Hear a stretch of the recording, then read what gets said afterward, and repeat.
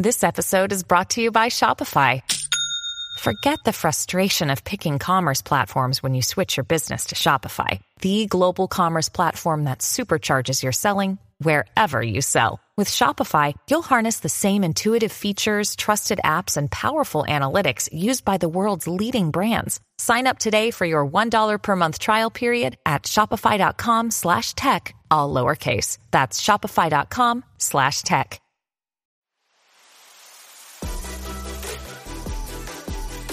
Welcome to Practically Pastoring, a podcast by pastors for pastors who want to share ideas, become better shepherds, and have a good time with friends. My name is Frank Gill. I'm a campus pastor in the beautiful and sunny Milwaukee, Wisconsin. All the way from Baltimore, Maryland, Jeff Simpson. Hello. Down in Sumter, South Carolina, Delmar Pete. Hello there.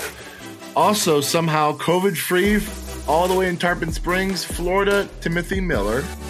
Howdy. And lastly, sitting in for Andrew, he is a life groups and online campus pastor at Harbor Point Church in San Juan Capistrano, California, Jeff Bachman. Hey, what it do, nephew? Jeff, I'm so glad that you're here. I have so many questions for you. How is California? How is living in literal paradise, but also tyranny, apparently? How's it all going for you? California is both liberal and conservative, so it's good. You get to feel the pull. It's, we're fine out here, just like everywhere else. I think I'm trying to figure out how to give you a status of how we are without totally giving my full opinion. I think we have groups and organizations that say that they're being persecuted against because they can't meet in a building. And yet no one's telling them that they can't worship Jesus. So we're doing just fine. God's still good, and our church never closed. So that's the way that I see this, is God never stopped. He didn't stop on March 15th when we were told to shut down, and he hasn't yet. So we're good. And this is the first year in 28 years I haven't gone to summer camp. So I don't know if that's a blessing or how'd that feel? It was freeing. It was It was nice. I've slept in my own bed most of the summer, so it was weird. Man, it's been, and this goes into every part of kind of my journey, which I found out. I mean, I can get into this now, or we can wait until you actually ask the question. Let's get into it now. Tell us. So, I was asked before Christmas break of 2019 if I would consider and pray about what it looked like for me to transition out of student ministries and to head up our life group ministry, which at that point, I told him I never really, I have not one day of my life woken up thinking, gosh, I can't wait until the day that I become a life groups pastor. Like, that's every boy's dream.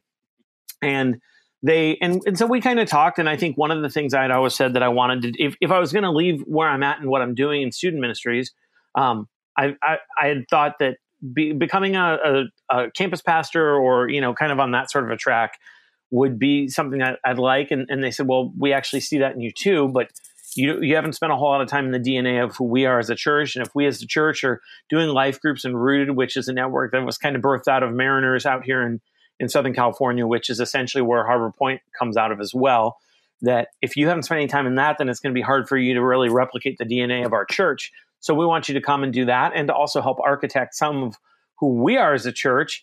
And so that became a little bit more appealing than just becoming as a life group pastor. I feel like the stereotype of that is you just do everything the senior pastor doesn't like to do. So that was something that I prayed about and talked with my wife about. And end of January, start of February is when I decided that I was going to make that transition. So we announced it to our students. We began the process of kind of saying, hey, I'm going to be stepping down, but they've been kind enough to allow me to help choose my successor to kind of help set the student ministries off, and then COVID. So this literally has been for me, I made the decision in January, and I actually, I think you guys are literally the first people that I'm telling, because I don't think this is going to go public until a couple days later. When does this go live? Tomorrow, actually. Tomorrow. Okay, that's good enough. So how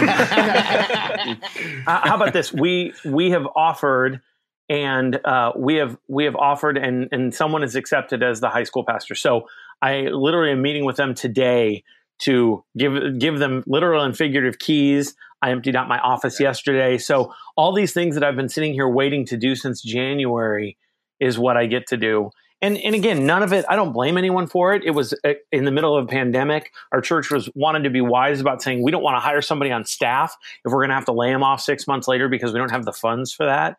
And so we had to put our search process on hold. We had to do all those sorts of things. And so the idea, I mean, literally August 1st, though I've had this job title and a small pay bump, like I for the first time, August 1st is going to be the first time that I actually get to feel what to live and feel what it feels like to be a life groups pastor and online campus pastor. So refer to me as that too, gentlemen. Now, it's interesting because, like, I think Delmar and I are in a similar situation as you are, is we made this transition literally a handful of months right before COVID. And then now we're in COVID. And so, like, even all the things that we were able to, like, kind of mentally process of, okay, if I transition, this is what it looks like. This is what it would look like. This is what we'll be doing. It's nothing like that, right? Like, it's not at all what we even signed up for when we made this transition. And just like you, we have had to now learn new skills and add things to our resume to be able to even do the job that we're doing now, which wasn't even a job, 6 months ago or whatever. So I guess go ahead.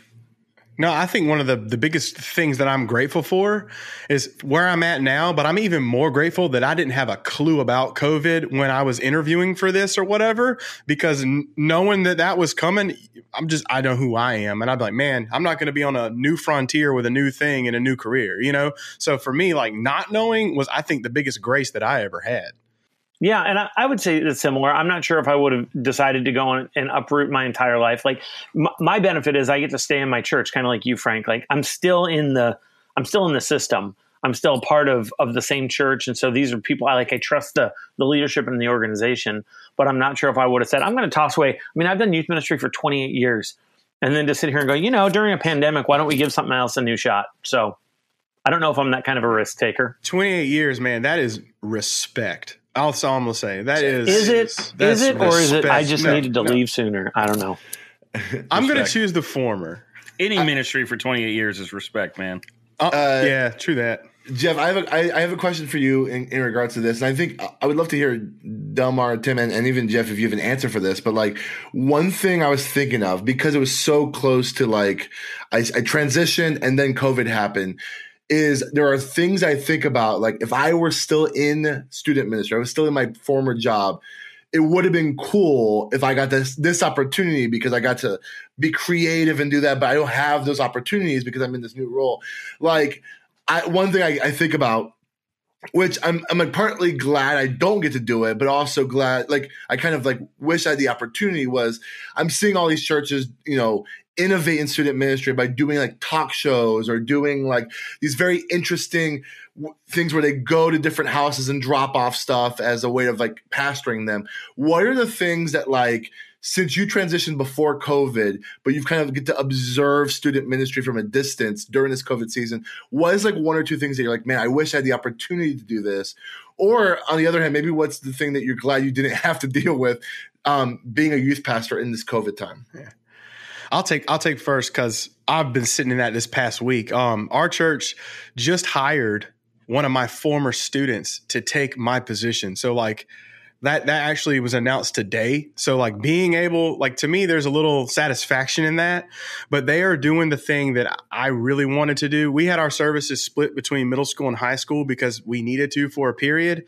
And then we lit it out in our facilities and there was no more space. And I actually remember thinking to myself 8 months ago, the next step for this ministry is putting it back together and moving it to the main worship center. But it would take an act of God to do that because we're so stuck in our rut. And now, literally, they're doing that. And so I do think there's a part of me that's man, I felt like I was able to look out over the promised land, and be like, that's it. Because I know when it hits that and they fill that new space, I know what that's going to do. But at the same time, that feeling of being able to step out so someone else can step in and carry it. I'll be honest, man, I'm very happy, but that's also bittersweet. And I think if it wasn't, I probably wouldn't be in the right place emotionally with it. So I think for me as a lead pastor, I was a bit conservative when we went to our all online gatherings. I was safe. I didn't take a ton of chances. I mean, we experimented with some just a few different, we didn't do a traditional on stage setting. We kind of did the back of the worship center thing to give it a different vibe and feel. But for the most part, I still felt like we were pretty safe in our creative choices. Had I been a youth pastor, I kind of feel like it would have been just all bets are off. I would have just kind of done whatever, just for the sake of having some fun with it. So I kind of miss having that freedom to just go all in and experiment creatively with what does an online or a virtual student ministry look like. That would have been really fun to experiment with.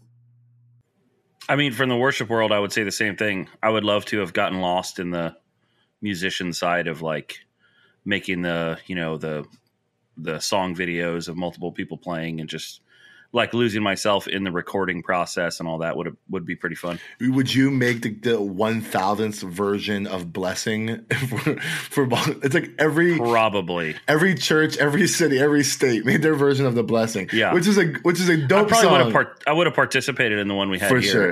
And I saw Blessing with an instrumental interlude this week with the Star Wars theme in it. Like that touched my soul on multiple levels. Yeah. I was saying the Jewish one in Israel, like the one it's not Jewish, but like the one where it's all in Hebrew.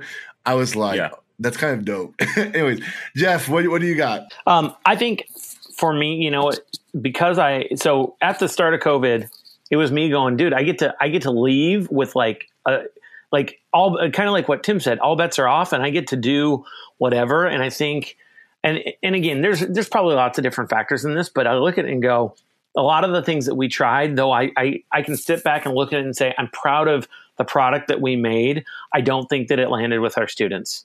The two things that landed with our students were life groups, and even that was like, and then service opportunities within our community, which is what I would say I'm most proud of our church, is that we kept our doors open by being an essential service where things were dropped off and we were providing and helping to care for our community. And so our students were able to come in and serve. So for me, it wasn't the sexy online stuff. It wasn't the overproduced things. And again, like I step back and look at what we did and say, I'm proud of our product. And yet, it was just, it felt like a free fall for 6 months. So for me to almost feel the relief and release of just going like, I don't have to solve this for students coming up in this future generation, and to say it's the answer's out there, and I've got to like, and if somebody were to tell me that I was going to be the one climbing that hill, I'd do it. But to go, I don't have to solve it, and I honestly don't think that people have. The talk shows are sexy, and the Instagram live stuff is fun, but I think the people who are doing it love making it, and I haven't heard of many, and again, I could be in overexposed Southern California, but I haven't heard of a lot of students going, man, I can't wait for this thing to go live. And again, that could be putting a lot of different people on blast as far as what they're doing. And I'm not saying that what they're producing isn't good. I'm saying nothing has captured the head and the hearts of students other than just saying, I wrote you a note, I dropped by your house. And so it almost feels like 1990s youth ministry again, where you're like, I don't have a pager. I'm gonna swing by your house and I'm gonna drop off a pizza. And like, that's probably the best ministry that we did in the last 6 months was we did paper, rock, scissors pizza. I love it. Jeff, I think you and I'm writing a book on that. So that's mine. You get that. I think we talked about this last episode, the episode before that, where we just talked about like, I think what COVID has exposed us is really big churches are doing really great productions. And I don't think there's anything wrong with that. I think if you could do it well, do it well. The cringiest thing is if you're not doing it well and you're trying to do a big production, then it just feels very awkward. But the thing that COVID exposes is that ultimately people are hungry for like personal interaction, to being pastored, to having those relationships. And it's those touch points that have way more collateral and equity in our relationship with our people than having a really well-produced like service online or something. I mean, we talk about, I think it was last episode, Jeff was talking about like all the hours he put in on, getting Ethernet cables to go outside to do these outside services. And I've talked about, all the elements of making a production and putting thousands of dollars in multicam things. But as that's a great product, and I don't think there's anything inherently wrong with any of that stuff. But what our people want is that relationship. And I think sometimes our people misconstrue the relationship with we have to be in the church. But ultimately what they want is that connection with other people, because we were never meant to be created in isolation. And I think that's remember on the front, exposed that. Oh, go ahead. You remember on the front end, everybody's like, we're together and apart, and we were selling it as hard as we could. I feel like right now people, at least a lot of them, are finally getting, that's not together. At least that's what my hope is. And I think that the struggle that I feel, and I think this translates across all ministries, student all the way up, to senior citizens ministry, is right now we don't have the strength of the platform, and we're having to do the thing we were originally called to do anyways. And that's pastor people. And that's just by nature harder. I mean, I personally would rather hook up a cam link to a nice camera and put some good lighting on and say my little stories. But like, writing cards and getting in people's world is a lot harder. And I think, to me, that's where we all have that commonality right now. And we actually we can actually speak to each other now. Whereas used to, if I was in the youth world, I was only in my little culture, and pastor world was in their little culture. I see right now, like, we're all feeling kind of like we're in it together, in the sense that none of our platforms are shining. The only thing we do is be a pastor. Yeah. I know Justin Knowles over on the DYM blog just puts an article about how, like, online youth ministry is not going to, like, effectively reach the needs of our students. And I think that can translate very easily by changing a couple words with the rest of the people of our church. You know what I'm saying? Like, as much as, like, we can create great chat prompts in our church online platform, we can have really cool hosts for our Facebook, all the things we want to do, right? Ultimately, it's like the relationships is what our people need. And okay, that's good. But if that's true, then why is it that that's still the thing that we're bragging about? Out of the same mouth of, and right. I love Justin Knowles. He's a great friend.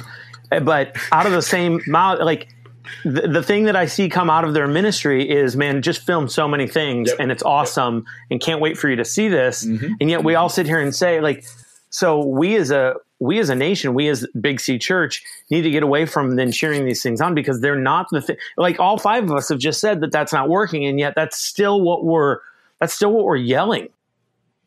Well, and I would say for me, it's still what I'm so easily tempted to just, like, spend hours thinking about, like, how am I going to hook up the camera, and where am I going to, and who's going to run it, and what's and I get all anxious about it. And it's like, I could have written 5 notes to people. And I mean, a question I asked myself as a worship pastor when it came to picking songs was like, if, like, in 10 years, what are people going to remember from the lyrics? I think it's a good question pastorally to ask right now. Like, in 10 years from now, when hopefully things are back to normal, like, what will people remember about what our church did during COVID? They're not going to remember that we had 3 cameras.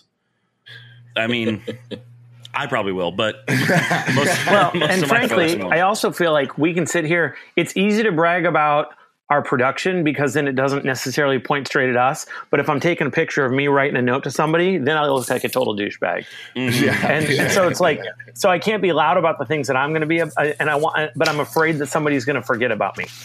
Yeah. Oh, look at that, dude! I think to kind of close this conversation, I think not that I feel like I have to defend Justin. We all love him. He's a great guy. Just to be clear, I love Justin. This is not. Justin became the scapegoat for an example that I see across the nation. I for sure. And I think we talked about this last week. Andy Stanley did the really bold thing of saying we're not having in-person services, but they're reinvesting some of the funds to do community outreach, right? And, like, a church as big as North Point has the opportunity to do amazing production while simultaneously doing amazing in-person personal pastoral touches, right? And to an extent, I think Justin at his church can probably do both, right? They can have an amazing production and have, like, those personal context, which I think he's aware of in terms of, like, great production, personal contact. I think if it's true that majority of churches in America are less than 100 people, and if majority of churches in America don't have the funds to do multicam stuff and things like that, where are we investing our time and energy? Probably should not be in the production side of things, but more on actually pastoring our people, because it's very easy to flex the production. It's much more difficult to do the hard work of going to people's houses who A, believe in conspiracy theories, who B, are mad at protesters, who C, want you to protest, who D, want you to believe these conspiracy. Like, there's so many. It's way more messier to be in the lives of people pastoring than it's to say, okay, if I spend $1,000, I can upgrade my camera and get some good lighting. You know what I'm saying? Like, that's a way easier conversation than it is. But I don't want to downplay the preaching of the word and for sure, and singing together. Like, we as a church, we did not have an online presence before March of 2020. And the overwhelming response I've heard from my people, my church of 200, 250 is, thank you so much for allowing me to continue to worship with my church family online. There's been a huge outpouring of thankfulness for that. And it's because I went to the elders and said, can I have $1,200 to buy another camera and some lights so we can take this thing online? And so, yes, we still need the physical touches, but there was also a big benefit in being able to go online for a lot of my people who still are not comfortable coming back to church yet. I just collectively moved us online. Right. Yeah, I think there's always going to be like a minimum bar of kind of excellence. Right. But I think the danger, for me at least, is when I allow myself to kind of go down the rabbit hole of taking it too far and using it as an escape to actually pastor people. Sure. Mm-hmm. You know, you just escape into like, well, if I get this resolution, then more engagement. And it's like, actually, the most 100% guaranteed engagement you can get with 90% of my congregation is a phone call. Mm-hmm. They're 100% engaged in that conversation. You know what I'm saying? So it's like, but that doesn't make me feel better about my cool self and my church's Facebook page. True. Well, and I think that we have a responsibility in whatever voice we have, whether it's a guesting on a podcast or if you have a podcast or a leader in your church, we can't make that the collective North Star. If we all sit here and say that, yeah, we got to get back to basics and this and that, then that needs to be the thing that we celebrate. Tim, I totally agree with you. Our online presence is better than it's ever been, and we're able to reach out to more people. And so praise God that like we were forced in that way. Sure. But if that becomes the thing that we celebrate, that then becomes the thing that everyone else then tries to become too. Yeah, so then let's become people who love people. Right. Amen. Guys, wow, we started this show hot, and I love it, and it's a great conversation. Man, Delmar clipped this part because this is worth discussing. Hey, let's keep the show along. We're getting into some clergy cliff notes. Hey, Delmar, you have a good one. Let's hear what you have to say. I think it's good. So this one is like such the product of our culture, guys. So really quick, I was thinking about how we open this one up, but what is your favorite superhero? Like, what's your favorite superhero? I mean, I think the world of Spider-Man. So, like, the different variations of Spider-Man. The multiverse of Spider-Man? Yeah, like, I love Miles Morales. I love Peter Parker. I love, all the variations of that kind of character, because anything that makes, like, a human superhero is dope for me. Truth. Power and responsibility. I agree with Frank. Yep. No, I was a Spider-Man guy for the longest time. Until Guardians of the Galaxy, Star-Lord came around and just kind of had that vibe of just kind of laid back. I'm going to listen to my tunes and I'm going to help out where I can. I kind of dig that vibe too. I'd throw my hat in with Spider-Man too. I mean, y'all all Spider-Man men. He's the perfect super. He's great. Let me guess, yours is Leonardo or something, right? Which turtle? Which turtle? You suck, because that was actually the one. Hold up. In all fairness, I grew up, it was Raphael, and then I grew up and became a man. All right. No, but no, okay. It's Donatello.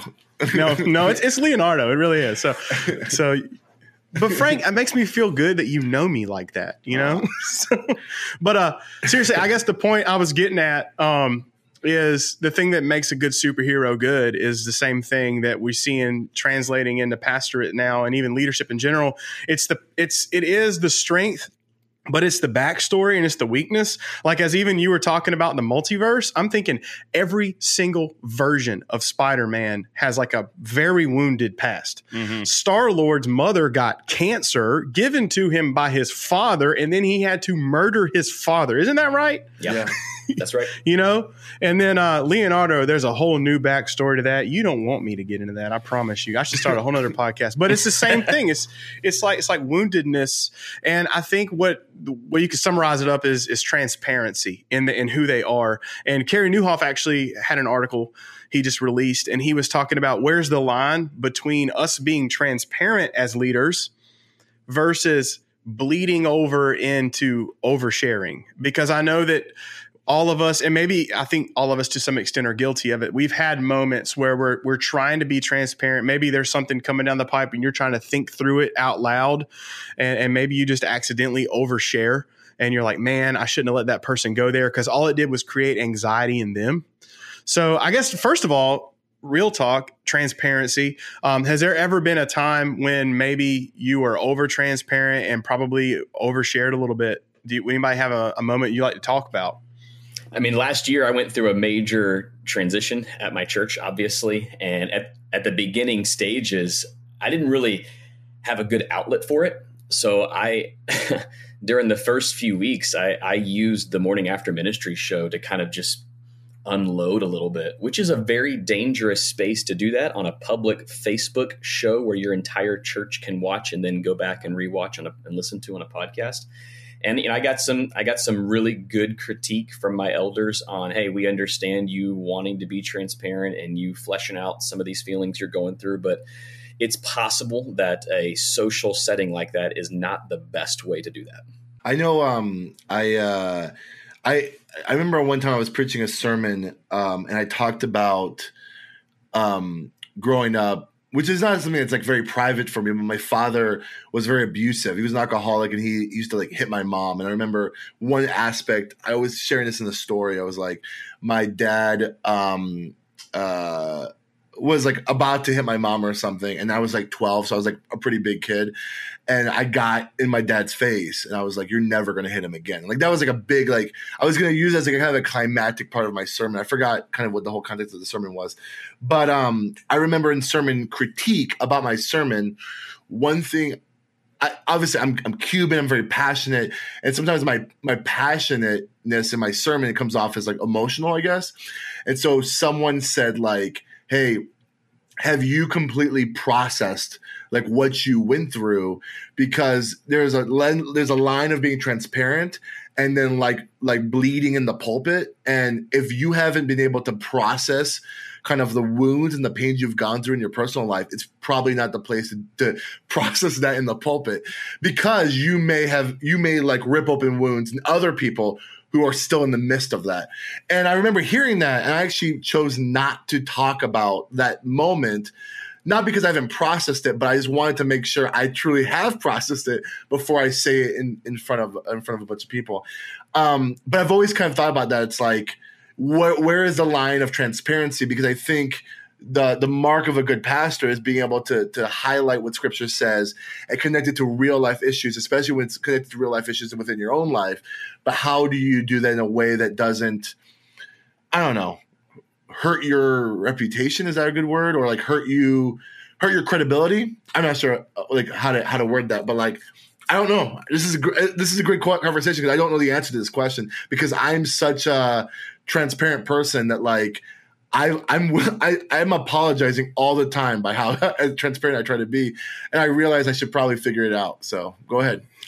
I found that, I think as a younger senior pastor, you can undermine your own leadership without intending to by doing this, because you can almost put your own immaturity on display, whether that be emotional unhealth or just, I'm 35, so I haven't lived as long as most of the members of my church, and they've experienced things that I haven't experienced yet.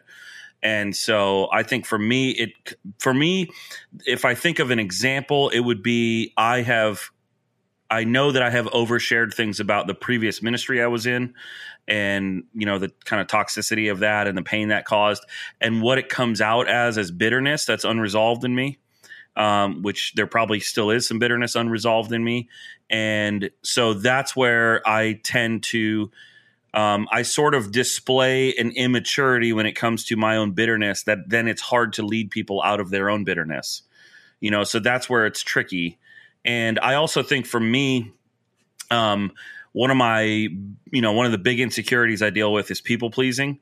And so I can tend to overshare as a way to people please, like to connect with somebody and almost pull them into my own pain or whatever. And, and I know that in the past I have probably not lied, but fudged how hard something was or how bad something was so that they would relate to me more easily. And that's part of that people pleasing thing. So I think you got to be careful of that. But like you said, I mean, when weakness just happens in front of people, that's okay. I shared with you guys a few weeks back, I made like a big mistake on an online service where I didn't edit something out and it just broadcast as, we're doing virtual live and I missed a couple edits in a sermon. And like people in the chat and later on told me like, wow, I relate to you so much more knowing that you're not actually like, that you're not perfect when you deliver these sermons online or whatever.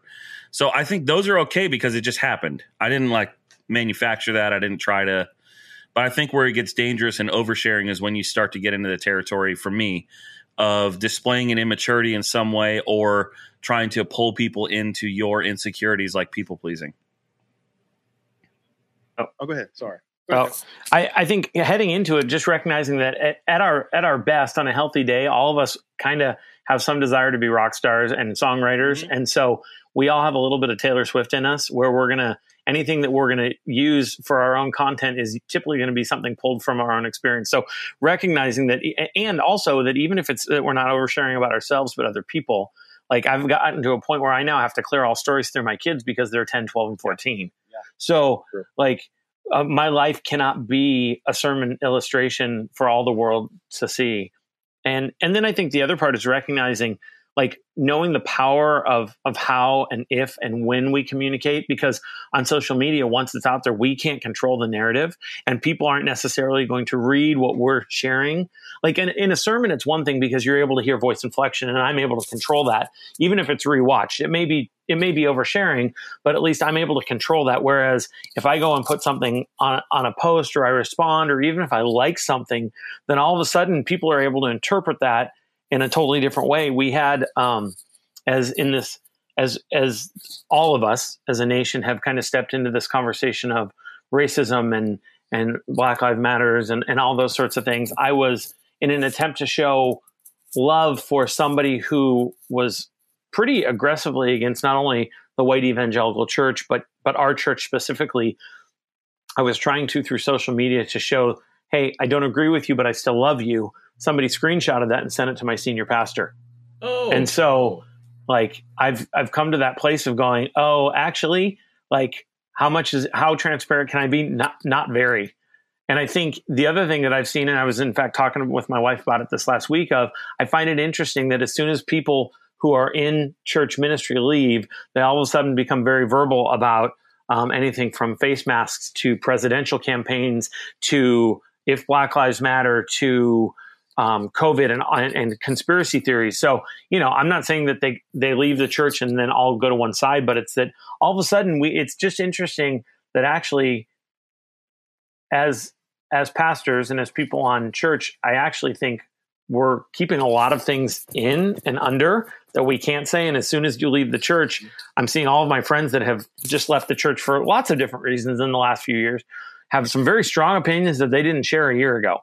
And you're like, oh, okay. So the church was actually giving you a bit of a lid that maybe we all want to keep on that. So as pastors, should we err on the side of not sharing enough, or should we err on the side of oversharing? I think I've gone back and forth on this. I probably still err on the side of oversharing at times for my personal life. Not necessarily every little thing I believe. So Tim, let me ask you this. Let me ask it to you this way. Yeah. You have kids of different ages, right? How old's your oldest kid and your youngest kid? Ages 10 down to 3, 5 kids. Okay. So there are things you will talk to your 10-year-old about that you will not talk to your 3-year-old about. And if they're in the room together, you're going to default to the 3-year-old pretty much, right? Absolutely. So I think that's a good way to think about, like, we have to default to what the least mature factor is on, especially on social media, man. Like it's just, it's not a breeding ground for eloquent speech and mature thought. You know, it's literally designed for outrage because that's I disagree what with gets that. clicks. You do? No, not at all. Not That at was all. him on social media. Yeah, that was me on social media. I was. Yeah. So I think, I mean, there's stuff that I talk to my wife about that we don't talk about in front of our 5-year-old, you know, because she can't handle that decision. I think that's what oversharing is to me, is like there's a sense in which the seat we sit in as pastors is almost like team dad, so to speak. Like we're overseers of this group of people who we're also a part of, but the role we play is the role of like a father in a family. We protect, we oversee, we provide. And there's things that we don't talk about in front of the kids. There's arguments my wife and I don't have in front of our daughter because she can't handle that anxiety and that she's not emotionally mature enough to deal with that. And I just think that's one way to think about it. You know, if you have multiple kids, 10 and 3, you default to the 3-year-olds level when they're all in the room together. And on social media, you should just assume they're all in the room together. I think that's super wise because you can't control the audience of who's going to see things. Right. And just because something's true does not mean that it needs to be said. There's a lot of things in my life. I think my wife and I have a wonderful relationship that is beautiful and loving and intimate, and nobody needs to know about that. And so but I think unfortunately we get to a place where we want to try and connect. Our profession is connecting with people. And so because we connect with people, like we find the things that connect well. And so you're like, oh, if that was good, then just wait for this story or this truth or this thing in my life. And I think that we have to be careful. And again, I've done that probably as much as anybody else. So it's not saying like, you know, Tim, is you saying I probably overshare. I do too. But I think especially in this last 6-month season and stepping into now more adult ministry, though, I would say in the last couple of years, I've probably done more parent ministry and family ministry than actual youth ministry. Of just going like, for the sake of connecting, I can't go and lay those things on the altar. I think to me, oversharing, it can like progress in our lives. Like for me, oversharing used to be me being passive aggressive. The worst. I'm about to admit something to y'all. This is absolutely freaking embarrassing, but the worst overshare I ever did was in one of those large youth pastor groups. And I came to this church and they said that they would only purchase PCs and wouldn't purchase Macs. And I don't even know how to use a PC anymore. One day I was in the sanctuary just hanging out and I looked up in the tech deck and realized every computer in the tech deck was Mac. And I just recorded. I was like, our church only purchases PCs. And I just, you know, and they were up there. And I just posted the video super passive aggressively. Somebody went into the youth pastor group, screenshotted the picture, went to our church website, looked up our senior pastor and said, your head student guy is putting your whole church on blast. And then I'm getting a call on a Saturday from the senior pastor, which in my church, if you get a call on a Saturday, like that's bad. So for me, that's when I first started realizing emotional intelligence is so vital when it comes to like oversharing. You have to be keyed in on how you feel and you have to be keyed in on how other people are seeing you. But I got away from that. And then it moved into like, okay, I'm not going to do it passive aggressively, but now I may overshare out of basically it's the old school. Here's a prayer request, except now it's more like I'm confiding into you. And I've learned there's like, for me, I have to have, I don't know if you would call them, but some barriers set up in my own life, you know, to make sure that I don't overshare. Like I'll just level with you, like this pastor group of us meeting, it's a great barrier for me, you know, because sometimes we get on the chat a little earlier before we start recording. And man, that's healthy for me because a transition for me, and I know a few of y'all have transitioned and stayed in the same church.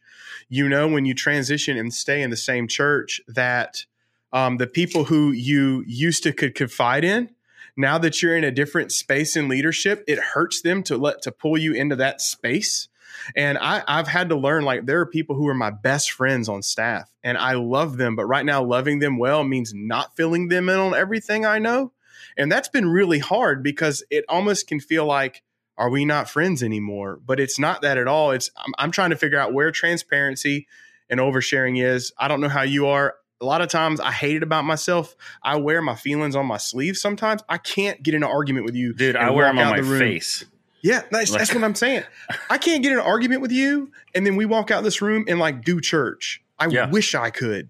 So like I'm having to figure out where do I take that in a healthy place. And I don't know if you guys have any barriers that you've set up to kind of help you mitigate that, but I'd love to hear anything y'all have done.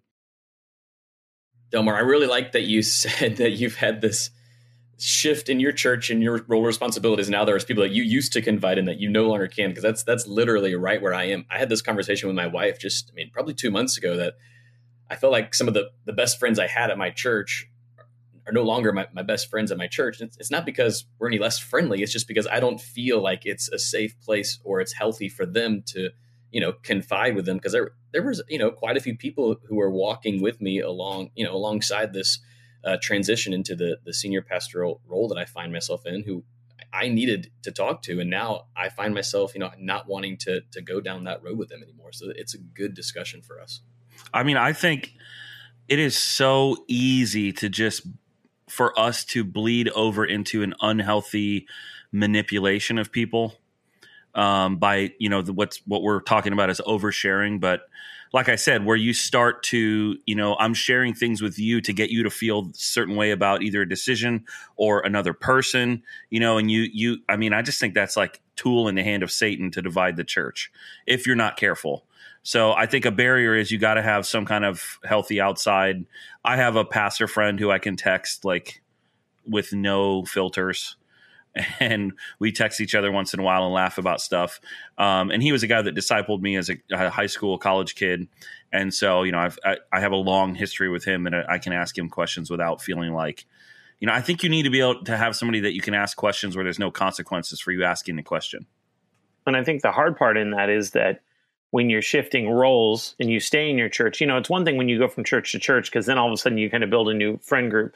But when you are evolving in that relationship, it's tough. And I think that's why anytime you see somebody talk about like a healthy life, it's that they have those people almost intentionally outside of their church, because they know that no matter what your role in that church is, it's going to change. So I think you have to have those. And coming from a guy who doesn't have those. So it's me beginning to recognize the fact that I'm going to have to establish some of those. And now my people group is changing, because I've had years of people that I can sit and commiserate about student ministries, but I need to find cool life group pastors to talk with. And I don't know any of those.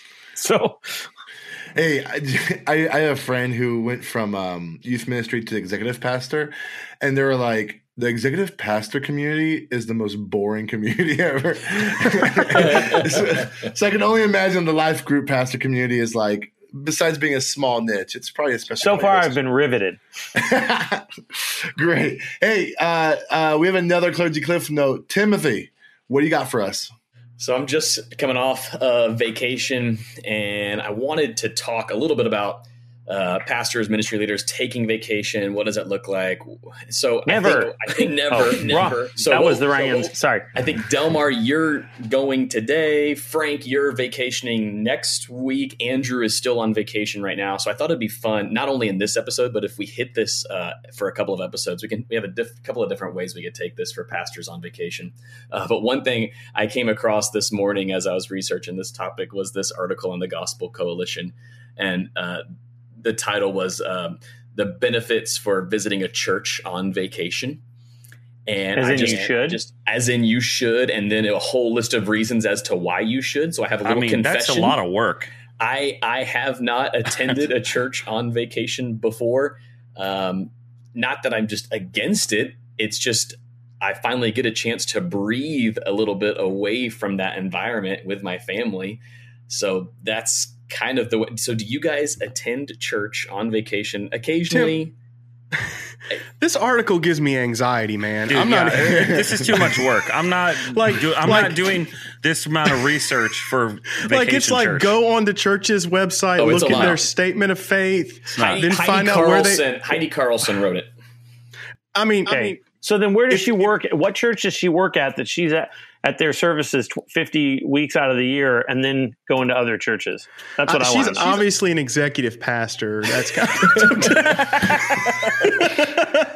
no, but I don't know, man, because I am. Here's a hard part for me, and maybe I'm the only one guilty of it. But when I go to church on vacation, oh, this is going to sound bad. It's really hard for me to switch the switch off, man, because I'm looking at their font on the overhead. Oh, yeah. I'm looking at how I got greeted when I came in. Oh my gosh, they have Papyrus and Comic Sans. Like, I don't even know where to put that in my soul, you know? So like, I think there's value in going, but when it becomes now the chore of vacation in my world, I'm not vacationing anymore. Right. It's not that I'm checking out of God, but it's just such plugged into my work.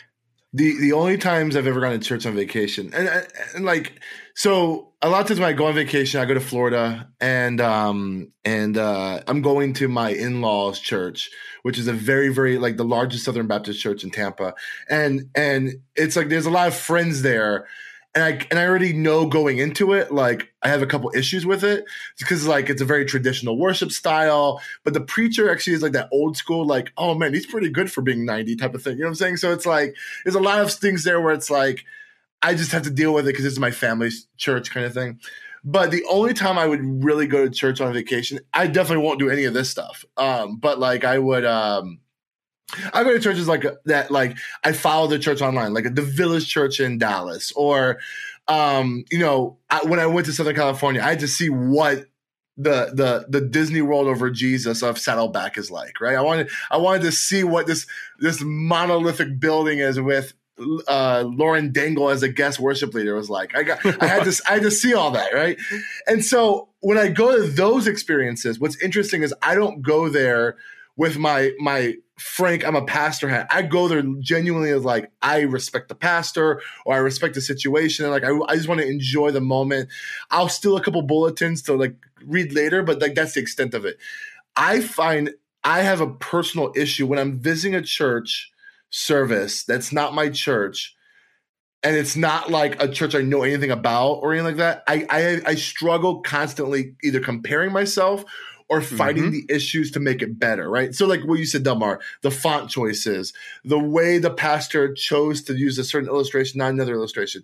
Like there's so much in me where I'm fighting in myself not to critique that, like, I don't even end up enjoying the service. Where like, if I know if I'm going to see Matt Chandler, I'm gonna enjoy this talk. You know what I'm saying? That's just the vibe I'm getting. And like when I went to Philadelphia, I wanted to see Eric Mason's church. When I went to again, Southern California, I wanted to go see what Mariners was all about. Like there were certain aspects I knew I was going to enjoy. And so I kind of put my pastor hat off and just be like, I'm a follower of Christ, visiting a church with some fellow believers. This is going to be fun. That's the tension I live in. And so the last thing I want to do on vacation is critique other pastors just doing their best. You know what I'm saying? That's like, I don't want to do that. Yep. The last time I went on vacation and went to a church, it was a big church that all of y'all know. And they're passing the name. It was Church of the Highlands. All right, there we go. I was there. It was at the movies, and you know, it was on our honeymoon or something like that. Anyways, we decided we're going to go to church this Sunday, and they don't take up the offering till the end. Okay, so they pass the whole offering. It's a bucket at this church, and my wife and I were kind of on one of the back rows at the end.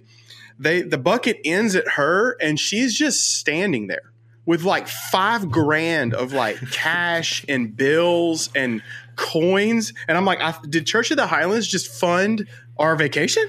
Because like there was no usher to take it up. And then everyone was just leaving. And I just remember thinking, this is way too much responsibility for vacation. Now we're managing another church's money. So like, and I think for me, that was just kind of like, yeah, I enjoyed doing that, but I just didn't want to be in that position again to where it's like, now I'm critiquing their offering, kind of like what Frank said. And maybe that speaks more about me as a leader needing to disconnect.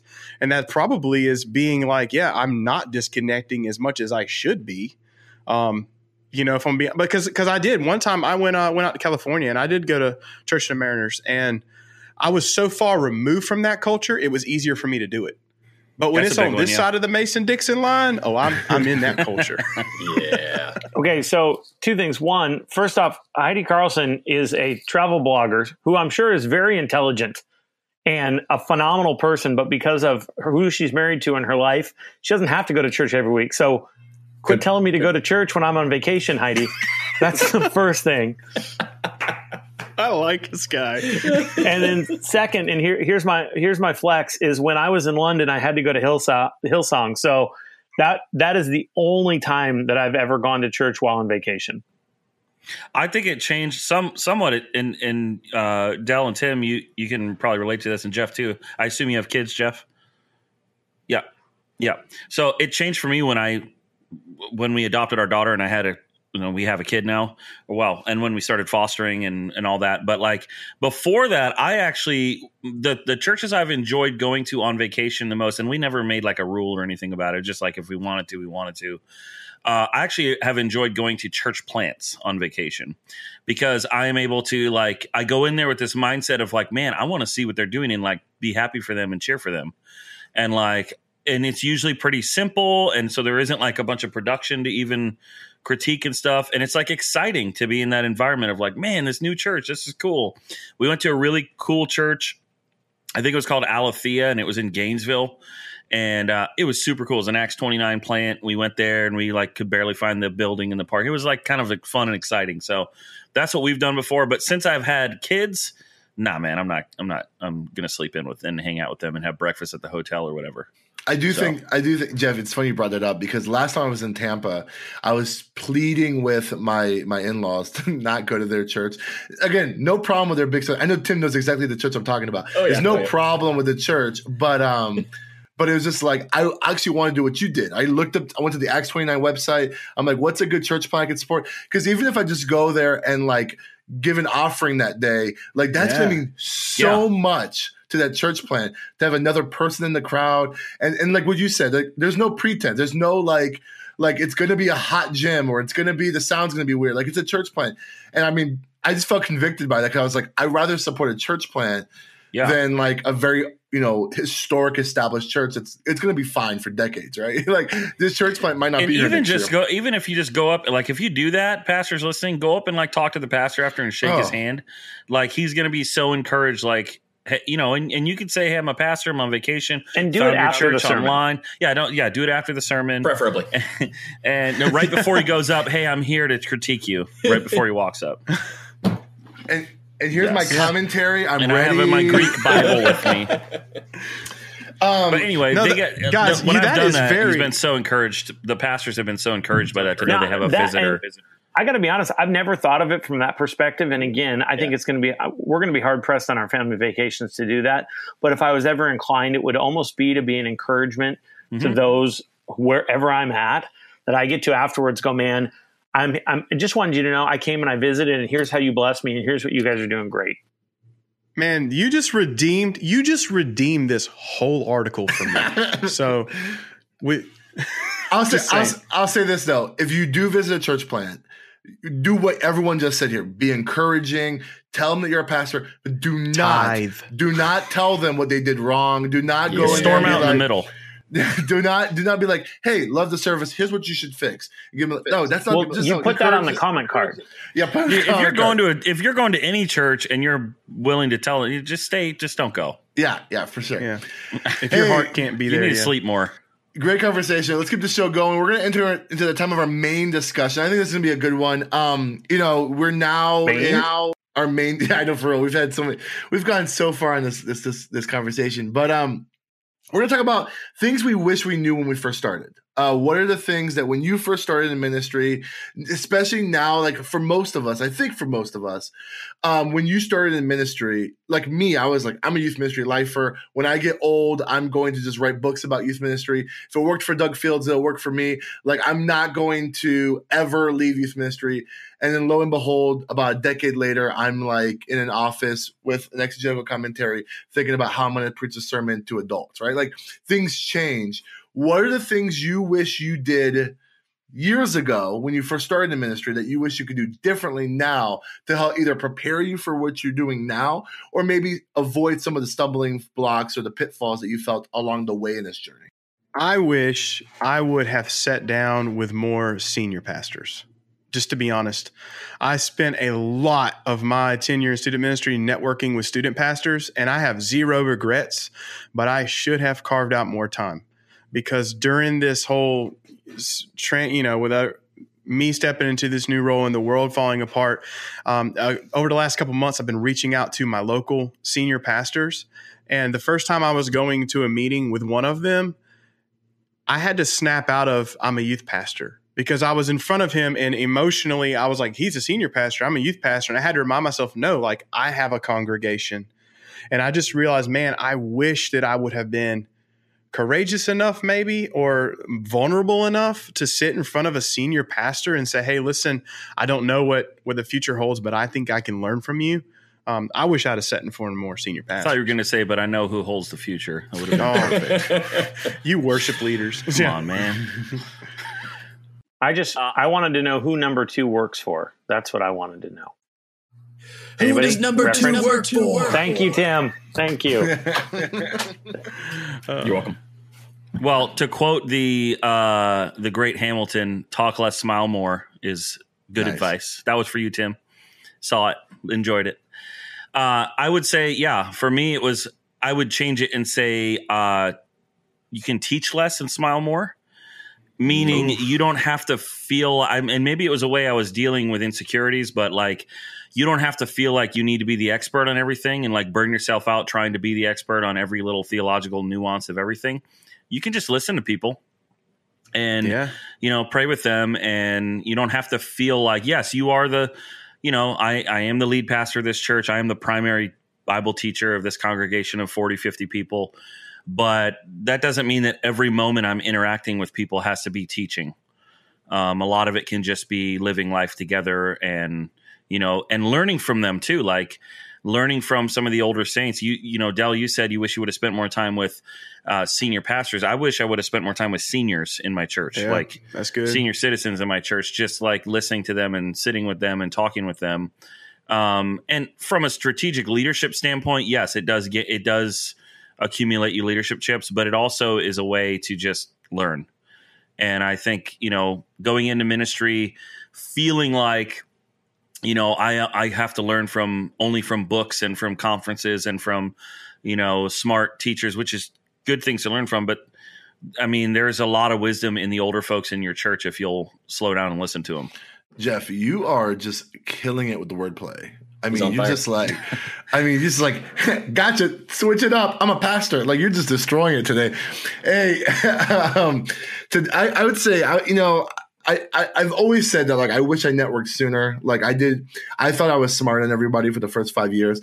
But as I think more also of like student ministry, it's like when you do something for over a decade, like there is some patterns that just become second nature to you. It becomes very easy. And year over year, it's not that youth ministry gets easier, but you have enough skills and tools where like it's just kind of second nature. You don't have to think about it. And therefore you can either become lazy or like just less disciplined. And I think I wish there were, I just remember seasons of youth ministry where I had like no discipline. Like I could, if I wanted to, wait a day before or the day of to work on my message, plan the game, just wing it, because I know even at my laziest, it could still be a good product. It could still be a good service because I just know how to fake it really well, or I know how to do things where like, I wish I had created more discipline in my week. So that way, when I get to where I'm now, where there's no winging it as a senior pastor, there's no winging it as like the main person. Like if you're winging it, there's too many people counting on you that is going to be hurt and at a disadvantage if you just like don't respond to emails until the day they need to hear it. You know what I'm saying? Like you have to have that discipline. And I wish I'd started that sooner, or at least someone convicted me to start it sooner, because I think certain tasks would be a little bit less complicated. Because I know the discipline it takes to plan out certain events or certain things that I was just kind of lazy, and just kind of that's the stereotypes of a youth pastor. They're kind of lazy and they just kind of sit in their office to eat pizza. Like there were seasons where that was true because I knew what I needed to do to make sure the teenagers got what they got and the parents were happy. And then there were seasons where I was convicted by that. And I was like, all right, I got to be a real pastor about this. And now as I'm in this new role, I'm like, there's no room for laziness. Like there's no room for that. And if there is, then like, why am I even a pastor? I think for me, it's young Tim needed to say, I don't know more often than he did. Young Tim wanted to know everything. So he pretended like he did know everything when he in fact still does not know everything. So I think we can't be afraid to say, I don't know. And then another thing that took me probably 4 years to understand was the importance of helping those above me or in front of me in leadership, helping them win instead of constantly trying to tear them down. How could I build them up? And oftentimes, how could I protect them? I remember being sat down with an elder. It was probably my second year in youth ministry, and he was going over receipts with me. And he said, "Tim, I see here you spent some of the church's money to play golf with students." And I said, "Yeah, I did. I took high schoolers out to play golf. That's student ministry." And he scolded me for probably 20 minutes. And I never saw that leader again. And I didn't actually know what happened until 2 years later when I heard that my senior pastor caught wind of that elder doing that to me behind closed doors without his knowledge. And he handled that appropriately, and he had my back. And it was from that moment on that I thought, wow, he had my back and then didn't even come and tell me he had my back. He just did it. So what would that look like for us to have our senior leadership's back, even without telling them we have our back? Well, and even now in this role, having your elders' backs, even towards one another or towards other members in the church, like owning decisions that were made. You know, in your mind, we made this decision as a group of elders, and I was one of the ones who didn't agree with this decision. But I am not going to play the game of, well, I didn't actually agree, but it was an elder decision, so no, it's my decision, and I'm with it. Yeah. Like you sign off, and you bought the T-shirt too. Yeah, and you smile while you wear it. And talk less. Yeah, smile more. Good callback.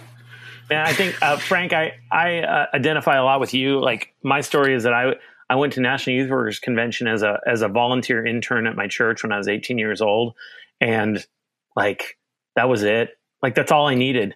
Like, I went there and I found my home and I found my people. And I think two parts. One is that I think that I have operated in my season in youth ministry arrogantly, that I'd found the best place and that no other ministry could ever compare to that.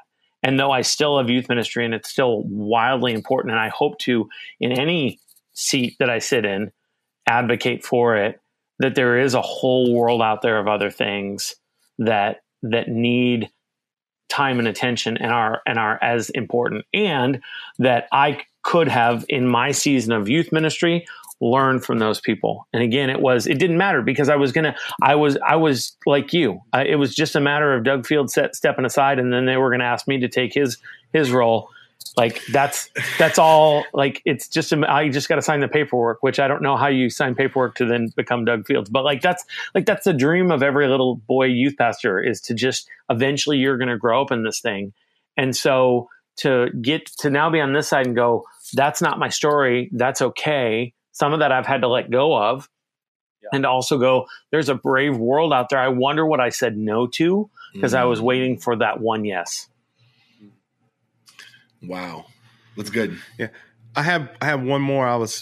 It kind of came from some woundedness. If I wish I'd have known. And I was trying to think of how to word it to you guys. This is the best I got. I'm not as much of a wordsmith as the poet Jeff Simpson up here, but it's kind of this one. I'll get there. The people who will court you fast, they'll dump you faster. Ooh.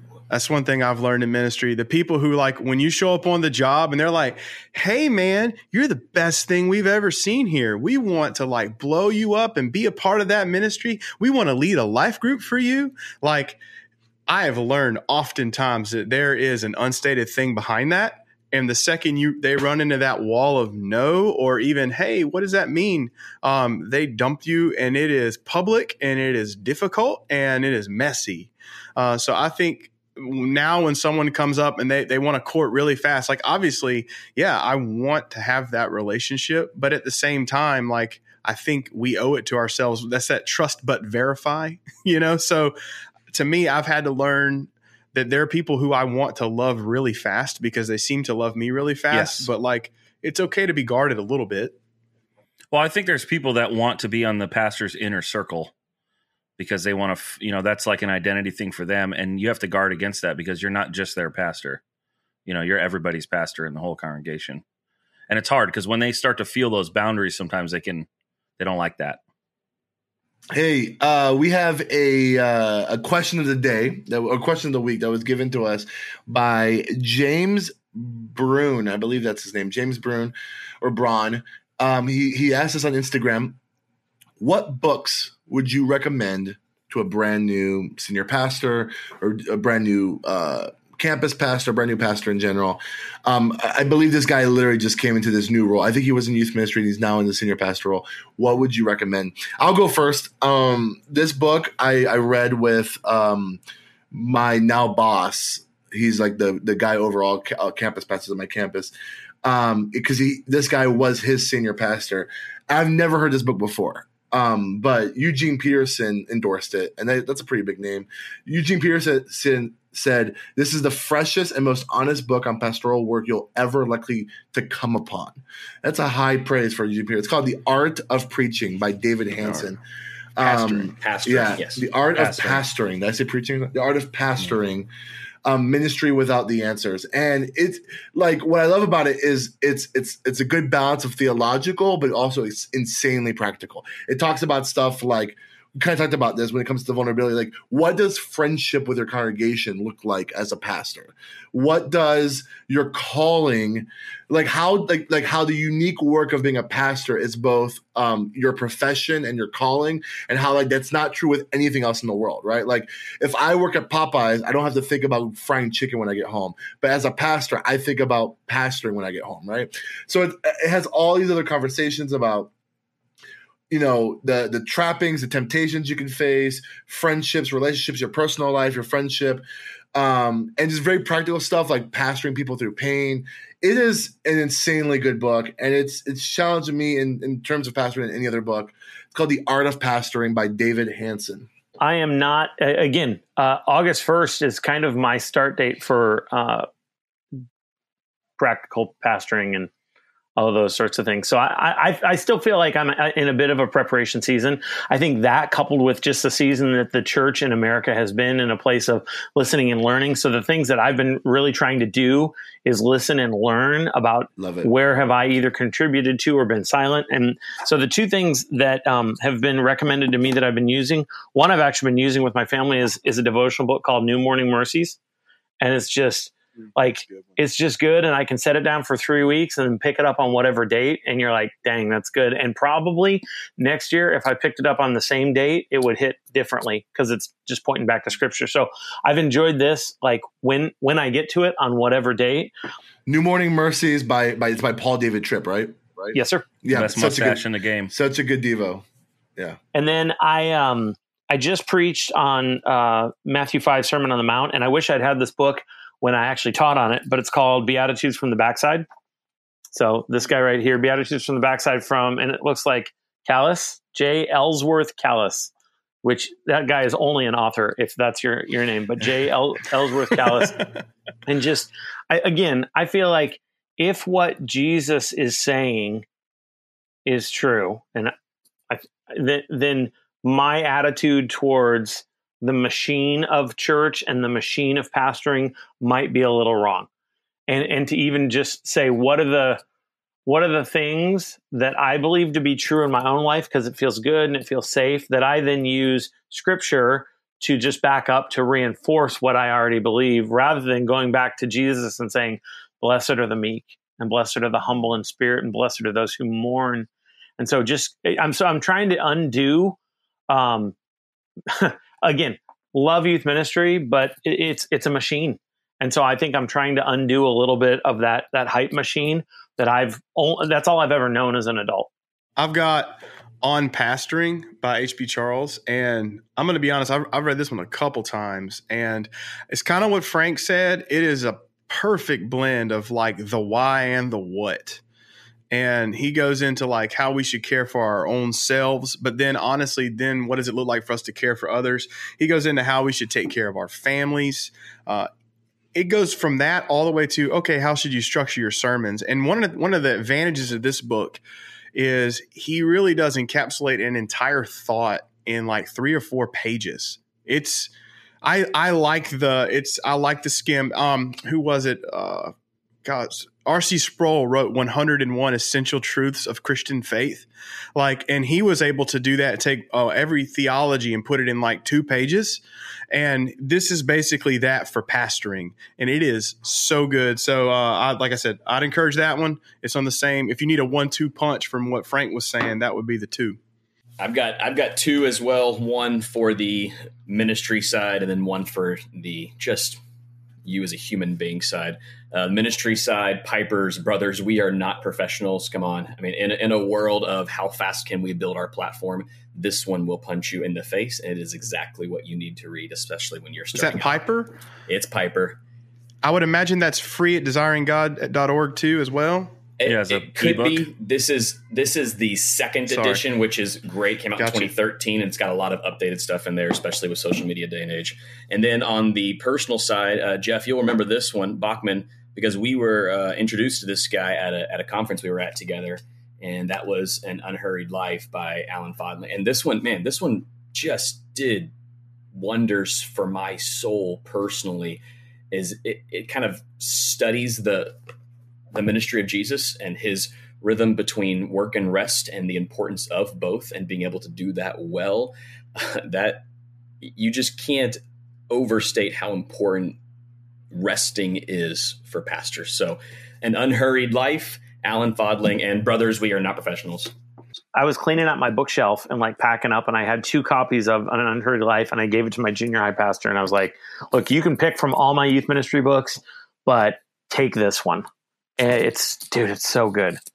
If I can co-sign Unhurried Life, every time I've heard that breakout, I just feel this immense conviction about rushing and not resting, and just the example of Christ, how he rested, he was patient, he never was in a hurry, and I was like,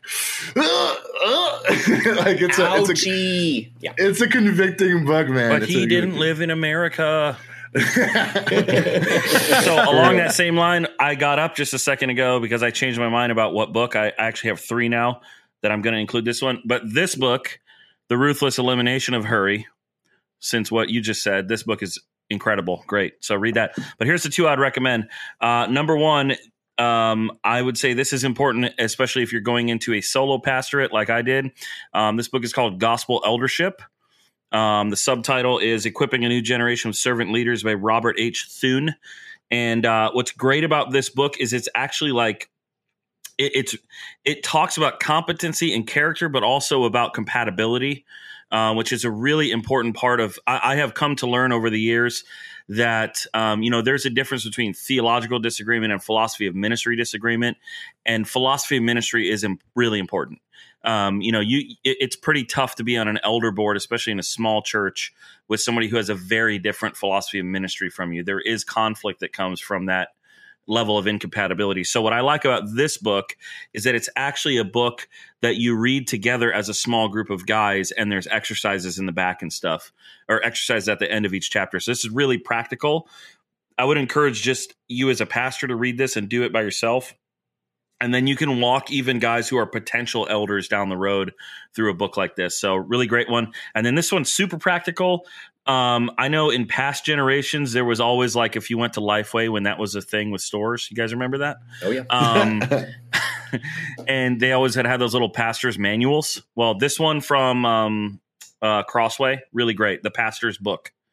This is full of all the practical things like how to do weddings and funerals and all that stuff. So I would definitely get one of those if you're moving from a youth ministry role into a lead role or whatever. It's just great. It's written by R. Kent Hughes, who's a good voice, good author. So that one's super practical.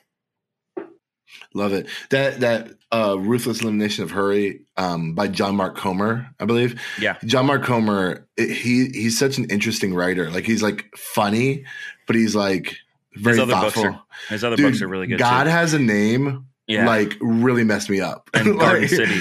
Garden City is great too. I haven't read Garden City, but God Has a Name messed me up when it comes to some of thoughts I've never thought about when it comes to demons and stuff. It was just and he's one of those voices that you find where you're oh, he's saying things that have kind of been rattling around in my head, but I don't know how to put into words, because he comes from a contemplative and Pentecostal background. So yeah, and I would say I'm kind of I would put myself in that mix somewhere. Ooh, spicy. Hey, all these books that you just heard are going to be in the show notes and with Amazon links. So if you missed one, don't forget to write it down. Somebody listening was rewinding like every 5 seconds to catch those. Sorry, man. We got you. Yeah, we got you. All the links are going to be in the show notes. And it's not even going to be like where I make money off of it because Wisconsin doesn't let you do that on Amazon. So go to the show notes so you can get all the links, Amazon links to get any of these books. Every single book that was recommended are super solid. Like I'm probably going to, all the books that I don't have right now, I'm going to purchase them right now. Hey, this was so fun. Jeff Bachman, thank you so much for being on here. Dude, thank you guys for inviting me. This was so much fun. Is this is what being adult pastors is like? I'm in. Apparently, I'm going to sign up, man. This is fun. Dude. Well, guess what? There is a Facebook group that we have, which I don't know if you're in it, but I'm going to make sure you're in it. That is hopefully the same exact vibe as this. And it's called the Practically Pastoring Facebook group, where we can keep chatting about what it means to practically pastor. There's obviously Instagram. We have the YouTube channel with amazing, like it's the video format of this show, as well as clips from the different parts of the show. It's a great time. We'd love for everyone to check that out. Hey, Jeff, is there anything you want to really just give a shout out? Any podcasts, social media that we should know about so we can find more about you, Jeff?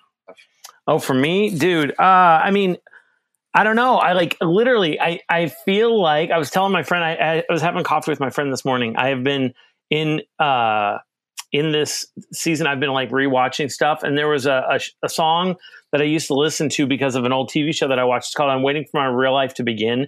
And I feel like I'm literally standing like at the precipice, there's your big word, of like what's happening. And so I don't know. I actually think like as I start handing off keys to other things, I think I'm going to Bob Goff my life a little bit and start quitting a few things. So like where you can find me, I know for sure I'm Jay Bachman on Instagram, super creative. And the one podcast that I am consistently going to start doing here in the fall is my Bachelor podcast. So like I said, find that on Instagram. I have been doing a pop culture one called What It Is, What It Means that has been dormant for a bit. And I'm prayerfully considering what my future looks like. Yeah, I love it. Anything you do, I'm a fan of it. So I'm going to make sure you check it out. Too kind. I have loved, like I said, it's fun to like, gosh, man, ministry has gone and brought these people that you just now are call friends. And that, you see them once a year if COVID wasn't around, but that you go, these are trusted people that I would ask for prayer and support and wisdom and advice. So, and those who I got to meet for the first time, this is cool, guys. Thank you. I'm honored to be a part and to just add whatever I did or to make your lives more difficult by being mean. So Silver Fox, we love you. Awesome. With that being said, make sure you subscribe, give us a 5-star rating on Amazon because we have a book, on Apple Podcasts, and wherever you're listening to this, subscribe. We are glad that you're here, and we want to keep the conversation going, so make sure you go join our Facebook group. With that being said, I'm Frank Gill. I'm Jeff Simpson. I'm Delmar Pete. I'm Timothy Miller. And I am Jeff Bachman. And we are Practically Pastoring. See you next time.